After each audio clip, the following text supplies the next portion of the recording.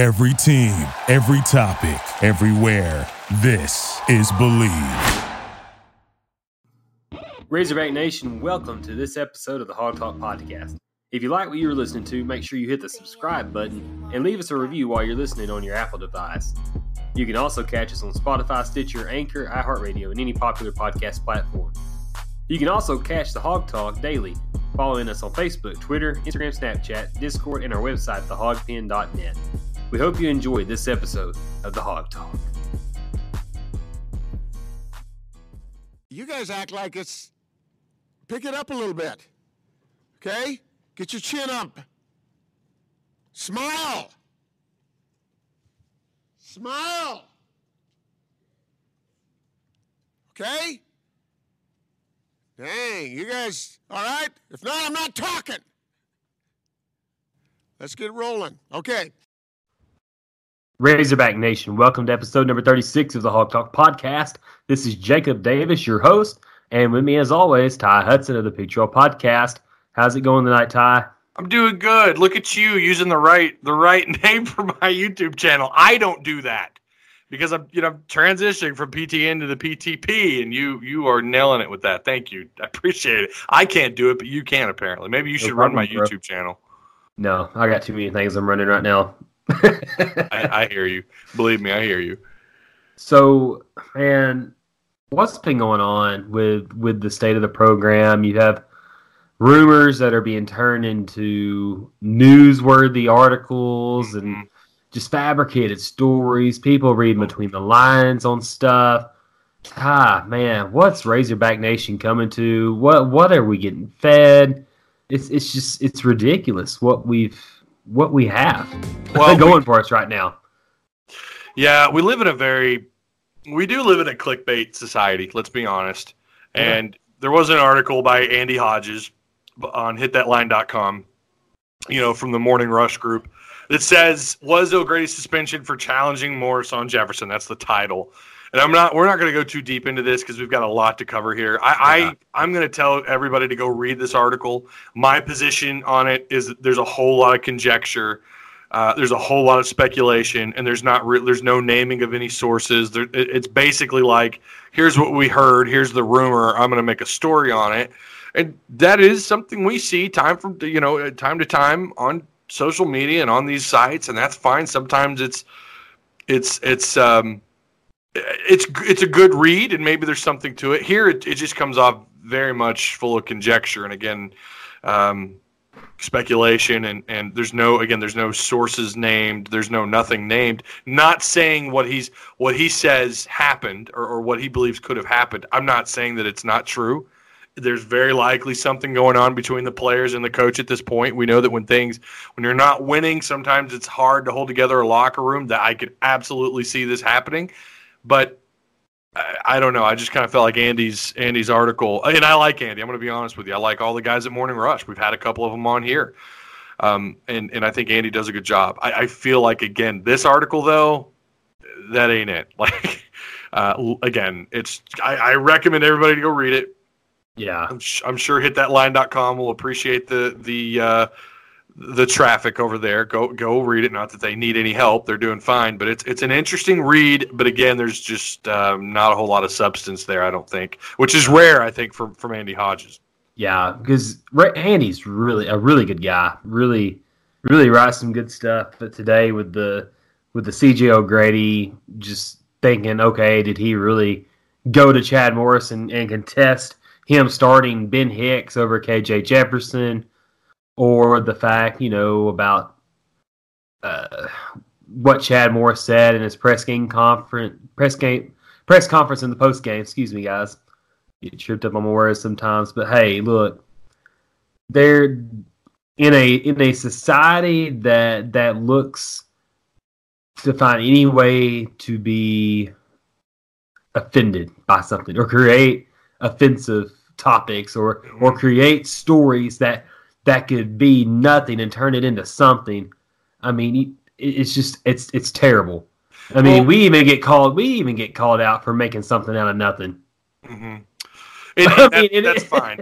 That's fine. I have no problem with people. I mean, we get this sometimes from time to time. Not everybody. We get some great comments. I would argue 75% of the people that come through Facebook, Discord, Twitter, anywhere, my YouTube channel, 75% of them have good things to say, not just about us, but just, they're not overly negative. They're not taking shots at us, whatever. But sometimes you do get those very moronic people that just want to drop, people that get offended by a picture you posted that said to caption this. We had someone, Brad Davis, who had a little, I thought the dumbest response to that. But here, my biggest problem, and again, I don't want to spend too much time on this, but there's something that Chad Moore said that I guess, I don't know if it triggered Andy Hodges. I don't know. I doubt Andy's listening to this podcast, but if you are, I'm curious how you got this out of what Chad Moore said. But Chad said in the talking to the media in the post game, he says we kept it as simple as possible with him. Okay, I get it. He's a true freshman. But Andy says in his article, for the Razorbacks who have historically not had a large percentage of African American players at the quarterback position, that comment was jaw-dropping. How do you talk about grasping at straws? And I know that Andy doesn't believe that Chad Morris is a racist, but that is one hell of a reach in this article. Look, and I don't get it. I don't understand it. Look, if Ben Hicks and Nick Starkel can't grasp the offense, maybe he should have kept it simple for them too. That's a good one. That's a jab right there, ladies and gentlemen. Maybe the 60% of the offense that was installed, maybe the 40% that wasn't, maybe it's easier than the other 60%. Have we ever thought about that? He's a true freshman. This is an 18, 19-year-old kid. Whereas you've got these other players who have had some experience either at this level or under Chad Morris. So, of course he's going to – I would have said the same thing. Now, I've only read, the transcript. I haven't actually heard, maybe what Chad Morris – if he said it with, a tone. I don't know. What does it matter? This just comes off as, this triggered Andy Hodges. That's racist. And again, he even follows that up with the fact that Morris wasn't trying to insult anybody. It just shows how in over his head he is as a head coach of an SEC program. It was a comment, Ty. It was a comment. That's all it was.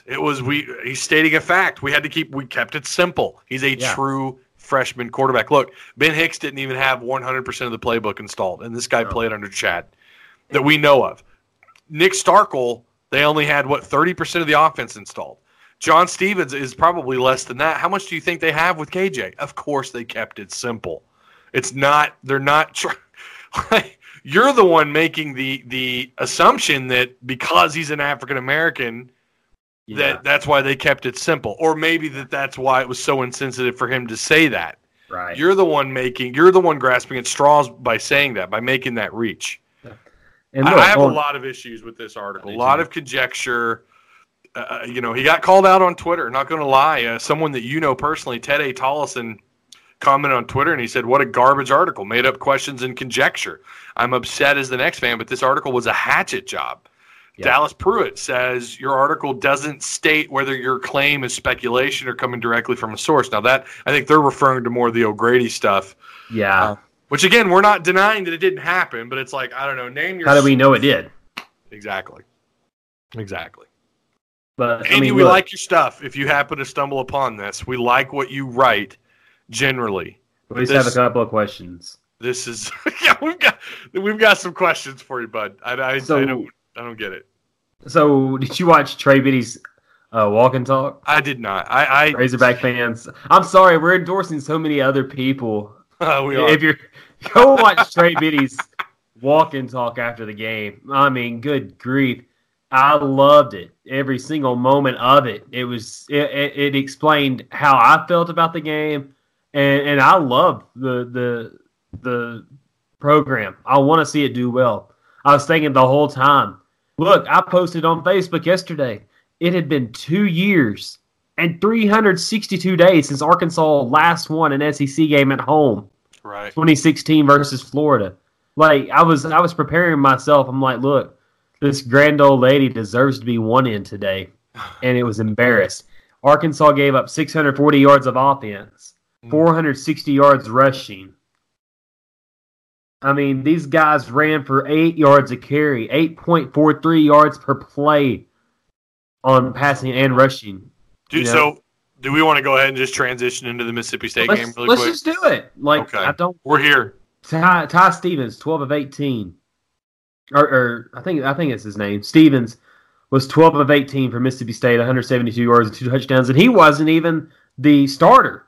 Mm-hmm. It had been Garrett Schrader all for the majority of the last few games. Yeah. And they had Burnett, their backup, or I guess he was their third string, was 1 of 1 for 8 yards. So they threw for 180 yards. Kylan Hill, their top running back, who's been a thorn in Arkansas' side for the whole majority of his career, 234 yards, 3 touchdowns. Gibson, 129 yards, 1 touchdown. Stevens ran for 74. Witherspoon ran for 24. Malik Deer, 2 for 4 yards. They scored 4 touchdowns on the ground on 57 carries with a long run of 62 yards. And all day, Arkansas's defense was just terrible. They couldn't stop the run at all. Ridiculous. So 8.1 yards per carry, Ty. Yeah, a quick story. Almost as bad as the Auburn game in 16. Quick story. It's worse. This is worse because Mississippi State is not a good team. This is a team that's not even bowl eligible. Tommy Stevens, a quick story on him. Yeah, he goes 12 of 18 for 172 as a quarterback rating. Not super high, 64.5. But he was their starter at some point at the beginning of the year. At the very beginning. And they benched him because he was terrible. Yeah. I read that on, not only did they say that on the SEC network, they said that he was the starter, but he got benched. But then someone on Twitter, some Mississippi State fans were like, wow, a guy who couldn't even win the starting job at the early on in the year or lost the starting job because he was so terrible just made you guys look silly. And it's like, I hate joining these fire them now bandwagon. I hate that because it's, I think it sends a poor, not so great message when you're firing coaches at a school like Arkansas in the middle of the year or towards the end of the year. Although I did say at the end of Brent Bielema, I said that last game, fire him before the Mizzou game. I said that because of timing, but you still got games left. Yeah. And I don't know that firing Chad Morris does anything other than force these kids to want to transfer and it sends a pretty clear message to other coaches that they're willing to do something like this at this point in the season. Yeah. But now Western Kentucky is going to be a different story. If you lose that one, I'm all out. Do whatever you want. But I guess the point that I'm trying to get to is that Chavis is an atrocious defensive coordinator. It's bad. He's terrible. If you go back and watch, and I went back and watched the first quarter, they were lined up. Mississippi State knew exactly where to run. Yeah. Holes opened up so big that you and I could run through them and gain 10, 12 yards or go 30 yards downfield. I don't know how many total, I don't have it in front of me, how many total 20-yard plays they had, but it sure as hell seemed like they had a lot. They were every other play, it seemed like. They were out of position or missed tackles, not ready. There were several times before the snap you had corners looking around, just lost, and they didn't know I guess they just didn't have the call from the sidelines, or maybe the linebacker didn't communicate on the field with the rest of the team. I don't know, but they were out of position. It seemed like almost every other play, guys were either out of position or Chavis had them lined up at the wrong place at the wrong time. Got called out for the obvious blitzing. They didn't try to disguise any of the blitzing when they did blitz. It just seemed like Mississippi State was 2 steps ahead of everything Chavis was trying to do as a play caller for the defense. And it's week in and week out. And I knew, Portland State, I saw signs of that, and I thought, well, this is game one, like we've said here a million times. We go back to that Portland State game, and again, we say, well, maybe that was just game one at that time. And now we look back, and there's so many telling things from games like Portland State, from even the Colorado State game to the Kentucky game. There's so many things that we saw then that we're now looking at and going, oh my God, those were a sign of things to come. And here they are. What's the saying? Chickens have come home to roost or whatever. when Mississippi State, a team that averages, 24 points a game, one of the bottom dwellers in every category on both sides of the ball, walks in here and looks like they're full of All-Americans and look like they're trying to compete for the SEC West to play for the in the SEC Championship, and you're on your home turf at homecoming, guys. I know we say this every week with every loss, and they continue to build up. I just don't know with this staff if there's any hope. Chavis has got to go. Yeah. And I hate to say that. I don't consider us members of the media, but I guess we kind of are. And I hate to line up and say that, not because of that fact, but it just kind of, I don't know. It just doesn't seem very becoming to say it. But it's just, Chavis is terrible. There's so many problems with this team that are a reflection of Chad Morris. I get that, and I'm 100% on board with that. But they're not prepared week in and week out, and it's just terrible. The good thing we saw was KJ Jefferson. That was the best thing all day. That's the best thing all year. The loudest ovation of the day was 1A and 1B when John Stephen Jones was able to he was inserted in at quarterback after Ben Hicks, and then it was even louder with less people when KJ Jefferson came into quarterback. I mean, it was incredible. It was. But Ben Hicks was 4 of 13 for 44 yards. Look, KJ Jefferson had 32 yards on one play, passing the ball.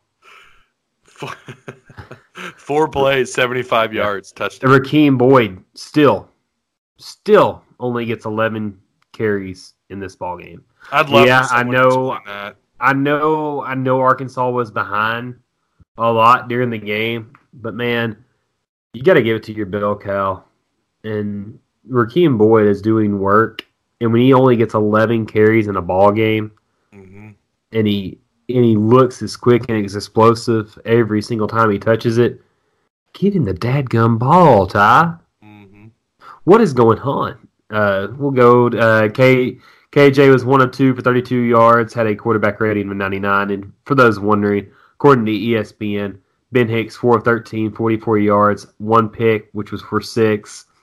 He had a quarterback rating of 2.8, according to ESPN. And that's through, I mean, granted, that's not a whole game, the QBR, but it's just, at this point forward, do not play Hicks or Nick Starkel. No more. That's it. Yeah. That's gotta be you're no longer fighting for a bowl game now. It's effectively over, and I think a lot of us, I mean, we all knew this was coming.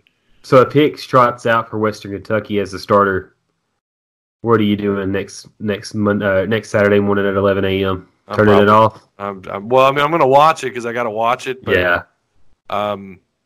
I don't know. I just don't know. I could see him doing it with Hicks. I really can. I could see him either Hicks or John Stephen.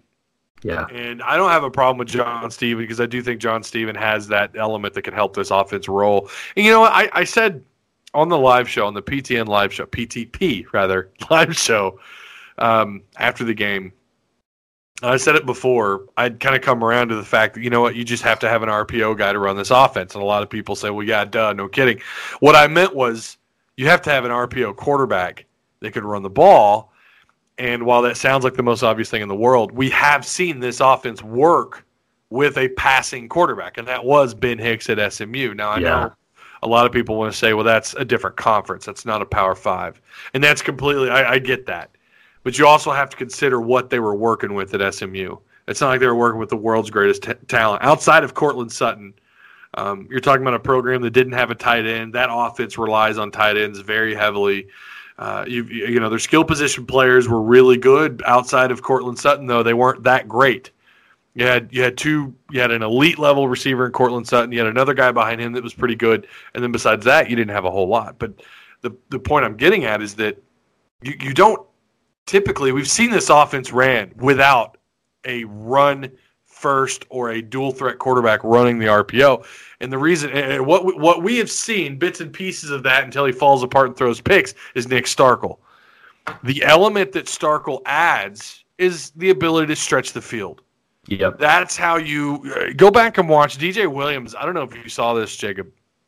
He posted the breakdown of the plays. Oh, yeah, I saw that. And how effective, having someone like John Steven or KJ, and he's not wrong. But another way that offense is ran, when you fake the give inside, that could free up a wide out to run a hitch or a post or a slant or a fade route.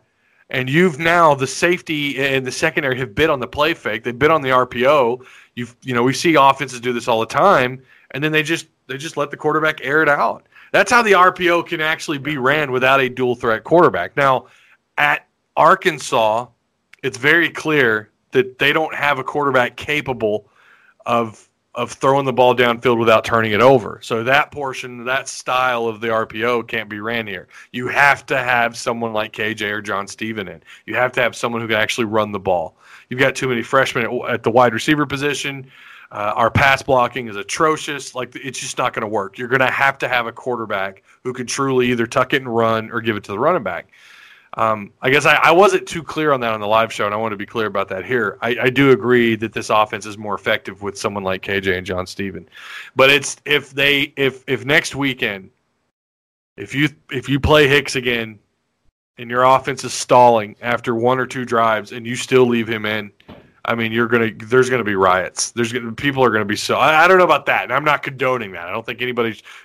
I get the yelling and screaming, but please don't take the field. Trying to do any harm to anybody, but people are going to be pissed. And this is I don't know. I've never seen the Razorback crowd seem so, I don't know. I don't want to say hostile, but just things are really bad. And I don't think we're stating anything groundbreaking here. No. To your point about Rakeem Boyd, how the hell does this guy, like you said, like you were asking, how does this guy only get 11 carries a game? What? How are you not getting him the ball? I do like that they're trying to get Treylon Burks involved. Yeah. They are. They're trying to throw it to him. They're trying to give him the ball out of the backfield. They're trying to get him, on those little end arounds and whatever. But I don't understand how Rakeem Boyd is only getting the ball 11 to 13 times a game. I don't understand it. He's arguably one of the top 3, top 4 backs, I think, in the SEC, and you give him the ball 11 times. Yeah.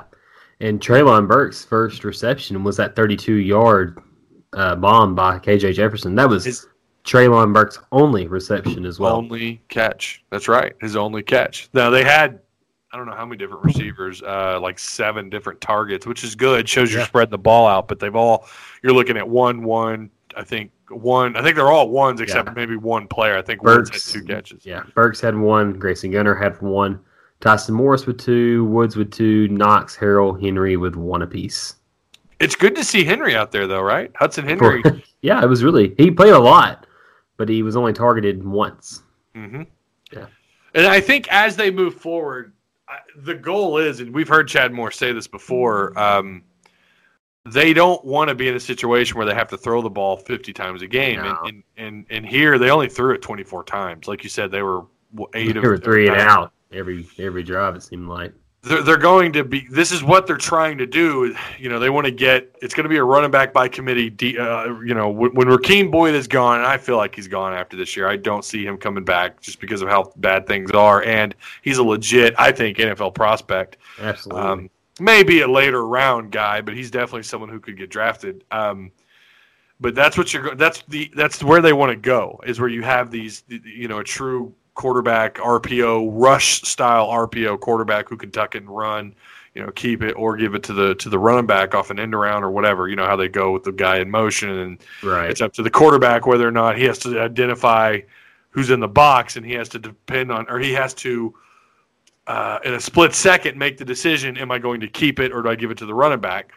And that's what this offense is supposed to be. And you don't, like, when you see this offense throwing the ball 50 times a game, that's a problem. Here they threw the ball again only 24, and it was still a problem. Right. Because of how atrocious the defense was and just how far behind they are on offense. But I don't understand why the playmakers are struggling to make plays, or at least why they're not put in better positions to make plays, I guess is the best way to put that question. And now all of a sudden we're looking forward at this Western Kentucky game, and it's like, is this the game is this it? Like, if he loses, is he gone? Are they going to fire him right off the field? So that makes Friday's show that much bigger. Yeah. We're going to have to answer that somehow. I don't know how. There's no telling. So you want to skip over to basketball for a little bit? Oh, let's leave this I think dumpster it's fire time. behind. Oh, Lord. Can't believe we spent 30 minutes on that. There's so many questions, and there's so many, just so much disappointment with football. And it's at the point where, like, now, okay, here's basketball season. It's starting. We don't even want to concentrate on football, but we know there's still people that want to hear us talk about it. So, I mean, I did attend Arkansas's open practice on Saturday. It was really good time. I mean, he sent his players up to the fans halfway through the practice to tell them thank you and thanks for coming to the practice and seeing what we're all about. Mm-hmm. I mean, they actually practiced. They ran sets. They ran plays where they actually had to basically they practiced for about 10 minutes on rebounding. Wow, that's probably more than Anderson ever. Yeah.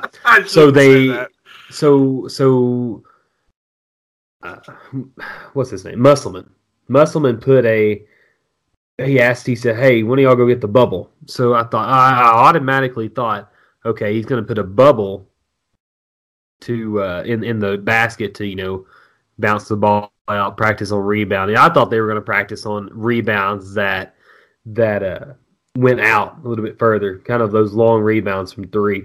Yeah. So he put this rubber orange thing. It was a half circle in the basket. Had a few pieces that poked out as big as a basketball to change the directions for rebounds.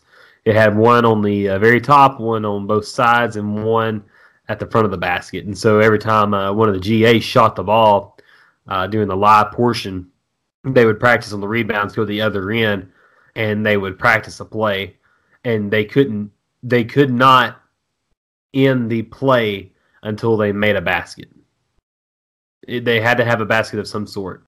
Wow. Yeah. Like, you shot it. You shot it until you made one. So, I mean, they practice on the shooting, the rebounding, and execution, basically. So much more ball movement in this offense. Guys moving without the ball, too. So, I mean, and man, there was probably 20 plays set up. I mean, just from what I saw, about 20 plays that they were practicing on Saturday. So it shows you there's at least some set plays in this offense compared to what Mike Anderson would run.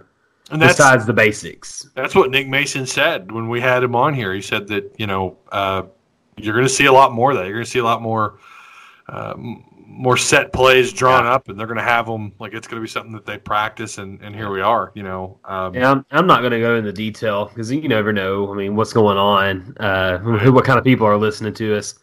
But, I mean, a lot of the plays had an NBA name to them, like, hey, this is what Golden State runs, or this is what the Denver Nuggets run on this play, or Houston runs this.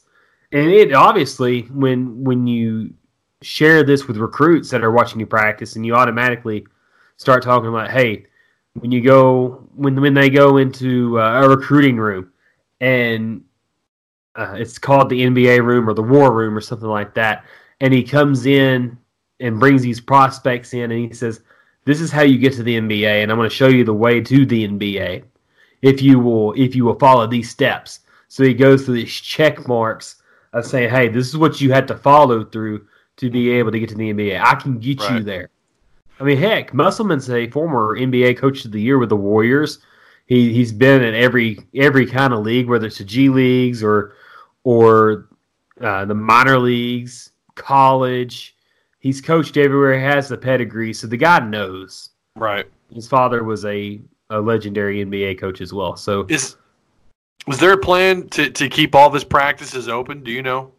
I don't think so. I think they just wanted to have maybe something there. I mean, I don't think there's going to be an open practice again because most of those practices are spent inside the new basketball practice facility, so they don't usually practice. That's true. Anymore. That's very true. Yeah. So they probably won't. Maybe unless there's not another home game for football again. So I don't know. I keep forgetting about that indoor facility or the new new-ish facility. And Anderson wanted that because he knew that it would help in recruiting, help in game, helping getting game preps to go into. Because you would have to practice around other people's schedules because this is not just the basketball players' gymnasium. This is the school's gymnasium. They would do classes in there and other sports going on in there as well. So, if gymnastics was practicing in Barnhill, they'd have to have women's basketball in Bud Walton, and so you'd have to share the facility. So now you just have two different teams practicing in the facility, so you don't really have to worry about, well, where am I going to practice next? And that was the concern with Mike Anderson. Now Musselman, right. I think he's going to capitalize on it. Yeah, it's it's what I'm talking about when we mention building a foundation. You got that practice facility and the renovations to Bud Walton and everything that they've done. I know we want to go ahead and do our picks because the season is here. The season is upon us. And I'm going to go ahead and I want to hear yours first. I want to hear you pick, if you're okay with that. If you want to go with your Razorback basketball predictions for 2019 and 2020. There's your soundbite. Yeah, there's a soundbite. I think Arkansas has a chance to win their home games. But Walton's, I don't know if they'll win all of them, but I think they will win the majority of them. I think they will establish home court because they lost home court a little bit last year. Yeah. They're going to be trying to get it back. And you have – I was really impressed with Silla. That guy, when he gets hot, he can shoot from anywhere on the court. Mm-hmm. He's one of those that's a tweener, small forward, power forward type. So I think he's going to this is part of my predictions. We're going to get there. But you're going to be so short on people and guys. And I think the way Musselman's system will work, it won't wear the guys down as much as what Anderson's did. But because they played a lot, they had a physical practice on Saturday. Guys are red, they were beat up. So obviously Musselman's system's going to be a physical one. I think they win each of their first 5 games, and then they go on the road to play Georgia Tech Monday, November 25th. I don't know, haven't really paid much attention to what Georgia Tech's doing. Arkansas lost a very winnable game there last year. I think Arkansas, Musselman will have those guys ready. I think they end up starting 6-0 there. They play Northern Kentucky at home, Austin Peay at home, and they go at Western Kentucky. I think with Rick Stansbury, I think they'll end up losing their first game there. So I think they'll start this season 8-1. They'll play Tulsa, get 9-1. Valparaiso in Little Rock, that'll be 10-1. They will go to Indiana. So I think that's 10-2. So I think that's a fair non-conference record on a first-year coach. And then you have Texas A&M, who's going to be with new coach Buzz Williams at home, 6 p.m. on January 4th. I'll say I think that one might be. I don't think you win that one. I don't think you beat LSU on the road or Ole Miss on the road. And then you get Vanderbilt. So you start 0-3 in conference play, 10-5 overall. You think so? Wait, you think they lose at home to A&M? Yeah, I think so. Really? Yeah. Don't ask me why. I just don't. I don't feel it right off the bat. Then you get Vanderbilt at home, so that'll be 11 wins. Kentucky, no, I don't see them winning that one.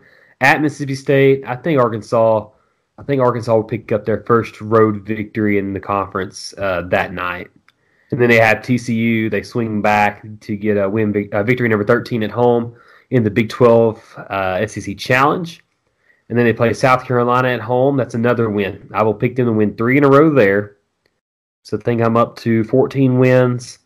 At Alabama, I think that might be a victory. Maybe 50-50 right now because Alabama's in a new system with Nate Oates. They got rid of Jeremy or Andy Johnson or Anthony Johnson at Alabama. Auburn at home, I don't see them winning that one. So I'm at 15 wins right now. At Missouri, at Tennessee. I don't see you winning that one. I think they sweep Mississippi State to get to 16. At Florida, and then you have Missouri at home. I think you get that one for victory number 16. And then you have 17. And then you have Tennessee, Georgia, and LSU. I think Arkansas may pick up a victory over LSU to close out the season at home, and then at College Station. So that's 19. And then they end the season. I think anywhere between 17 and 19 wins is a fair assessment. So I'm going to grill you on that. I've got to grill you on this. Okay. At home against A&M, A&M's like. Are they bad? They're going to be very good. I don't think they're going to be very good at all. Yeah. I know they got Buzz Williams, but they don't really. They don't stand out on paper. They don't have. I don't think they have near as much as what Mississippi State does. But then you've got Arkansas going on the road to beat Mississippi State at Starkville. I think they might surprise some guys. Okay. You got to think though, Arkansas does have some sharpshooters, and they do. I mean, they can get hot at any time because you look any guy if you can get 2 or 3 guys hot on the right night, aka Mason Jones, Isaiah Joe at the same time. Yeah. Mason Jones had multiple 30-point games. Isaiah can break out shooting from 3. If you can get guys going at certain points during the season, you can beat a few teams that you're not supposed to, but you can also lose to a couple of teams that you're not supposed to. My biggest problem is Mississippi State. I think is going to be good. I think they're going to be so. Really good. They went 23-11 last year, but they were supposed to be better than that. Well, yeah, they were, but they still got 23 wins though in a really good league. Yeah. They brought in DJ Stewart, who's a top 5 prospect. Yeah, he was really good.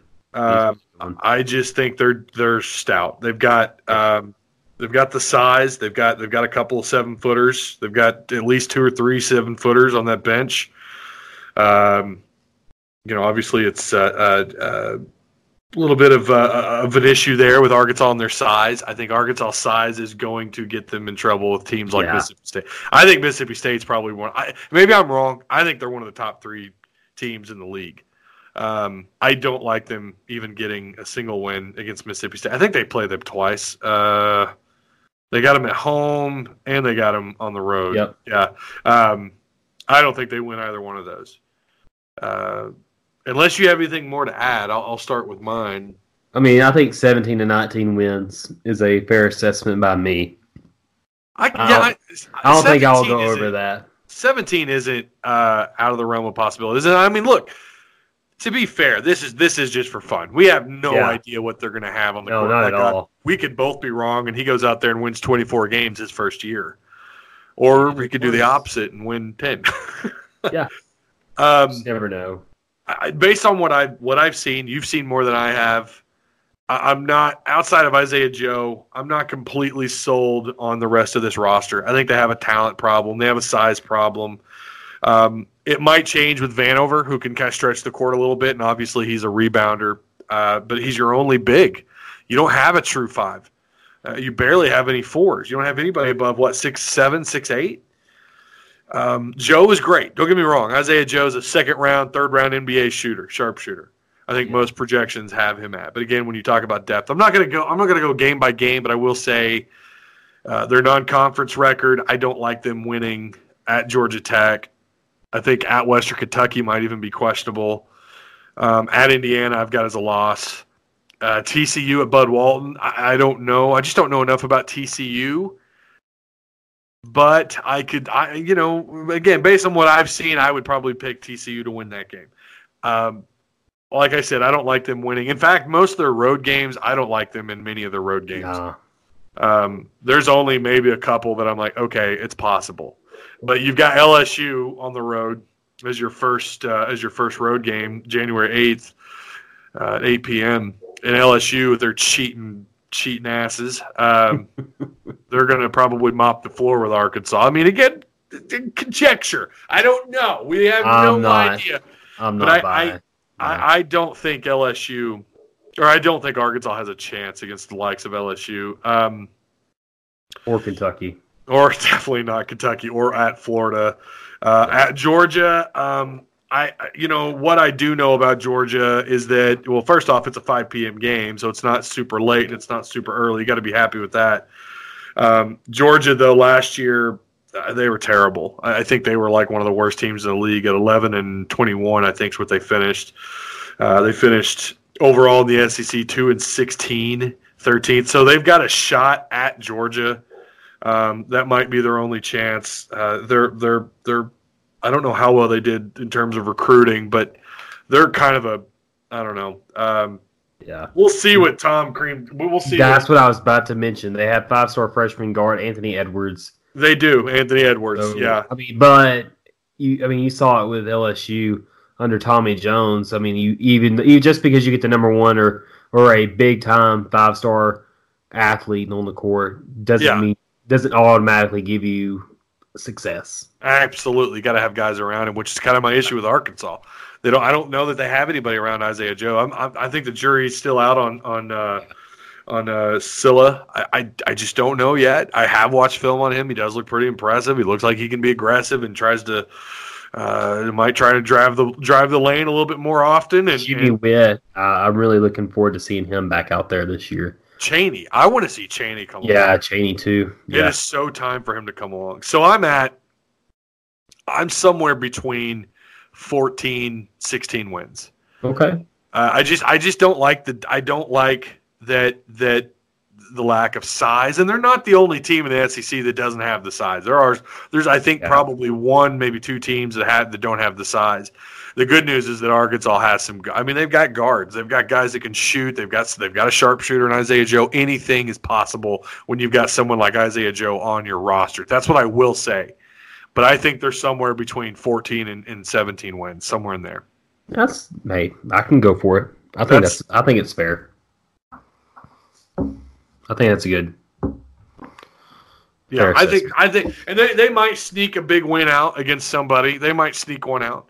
I hope they get one against Georgia Tech. I could not stand how that one ended last year. Oh man, that was terrible.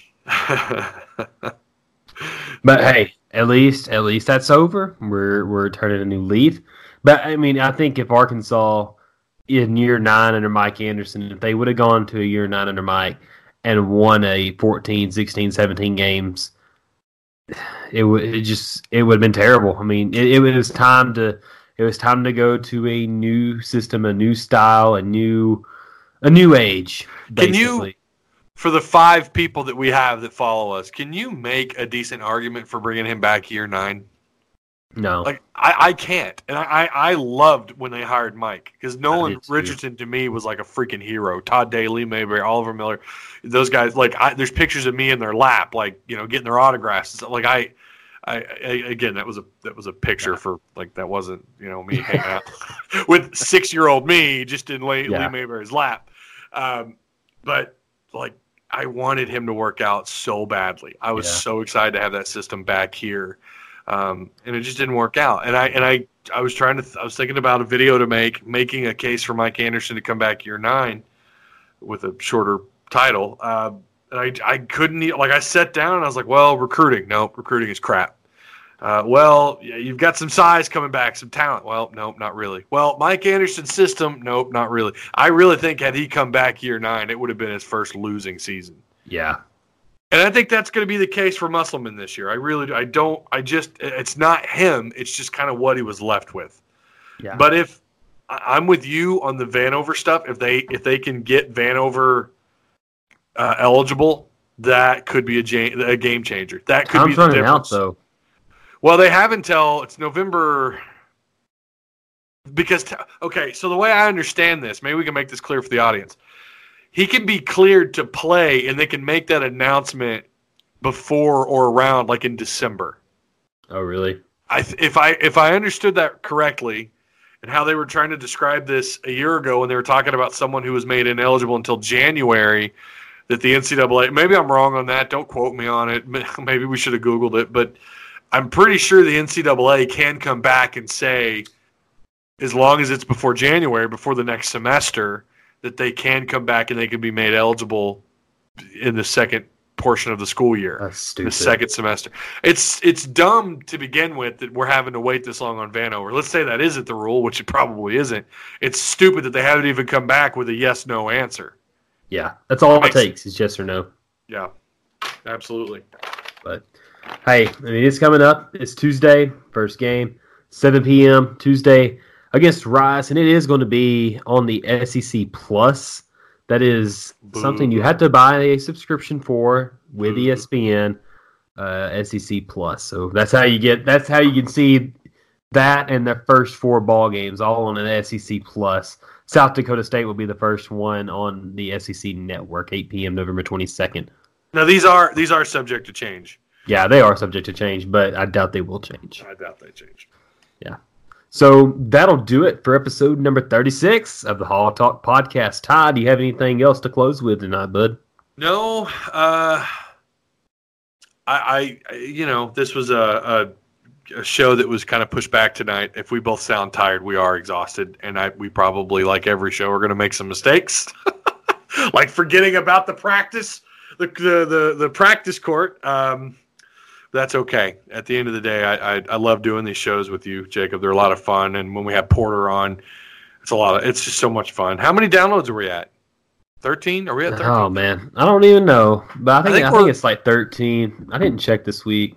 13. I think we're close. I think last I saw was 13. Yeah, I think it's 13,000. Obviously, my app won't update right now, but it was right around 12.9 thousand downloads. So thank you, Razorback fans, for downloading and being active listeners to our show. We couldn't do it without you. Y'all are the backbone of what we do. Absolutely. So keep on keeping on, guys. Got to keep on keeping on. If you ain't first, you're last. Football season's almost over. It's okay. The negativity will not be over after football season anyway. if more stays, that's another podcast for a different day. But guys, just smile. It's gonna be okay. That's all I'm gonna smile. Smile. Friday's show, when we record on Thursday, it's gonna be a good one.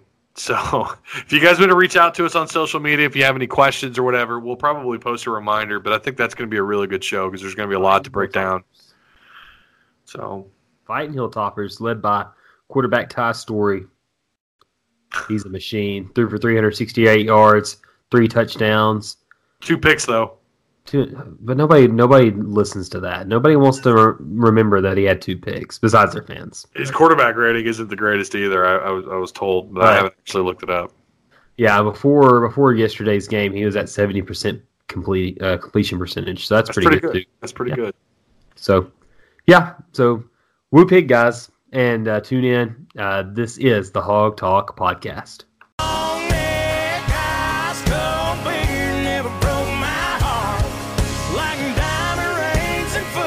Teams have torn this boy apart like a neon dream. It just don't know me. The bars in this guitar and long neck ice cold beer never broke my heart.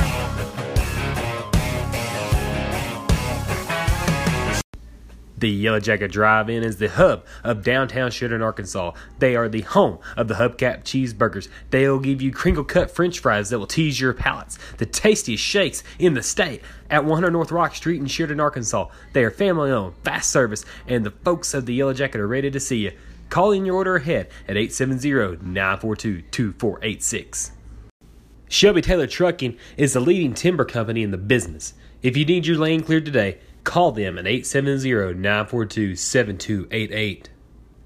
TMK Properties is a premier real estate agency for folks looking to move into Sheridan and the surrounding area of Grant County, Arkansas. Tony and Mary Kay Palmer, with their elite real estate agents, are equipped and ready to make your search for the dream home go smoothly as possible. Schedule an appointment with them today at 870-942-0800.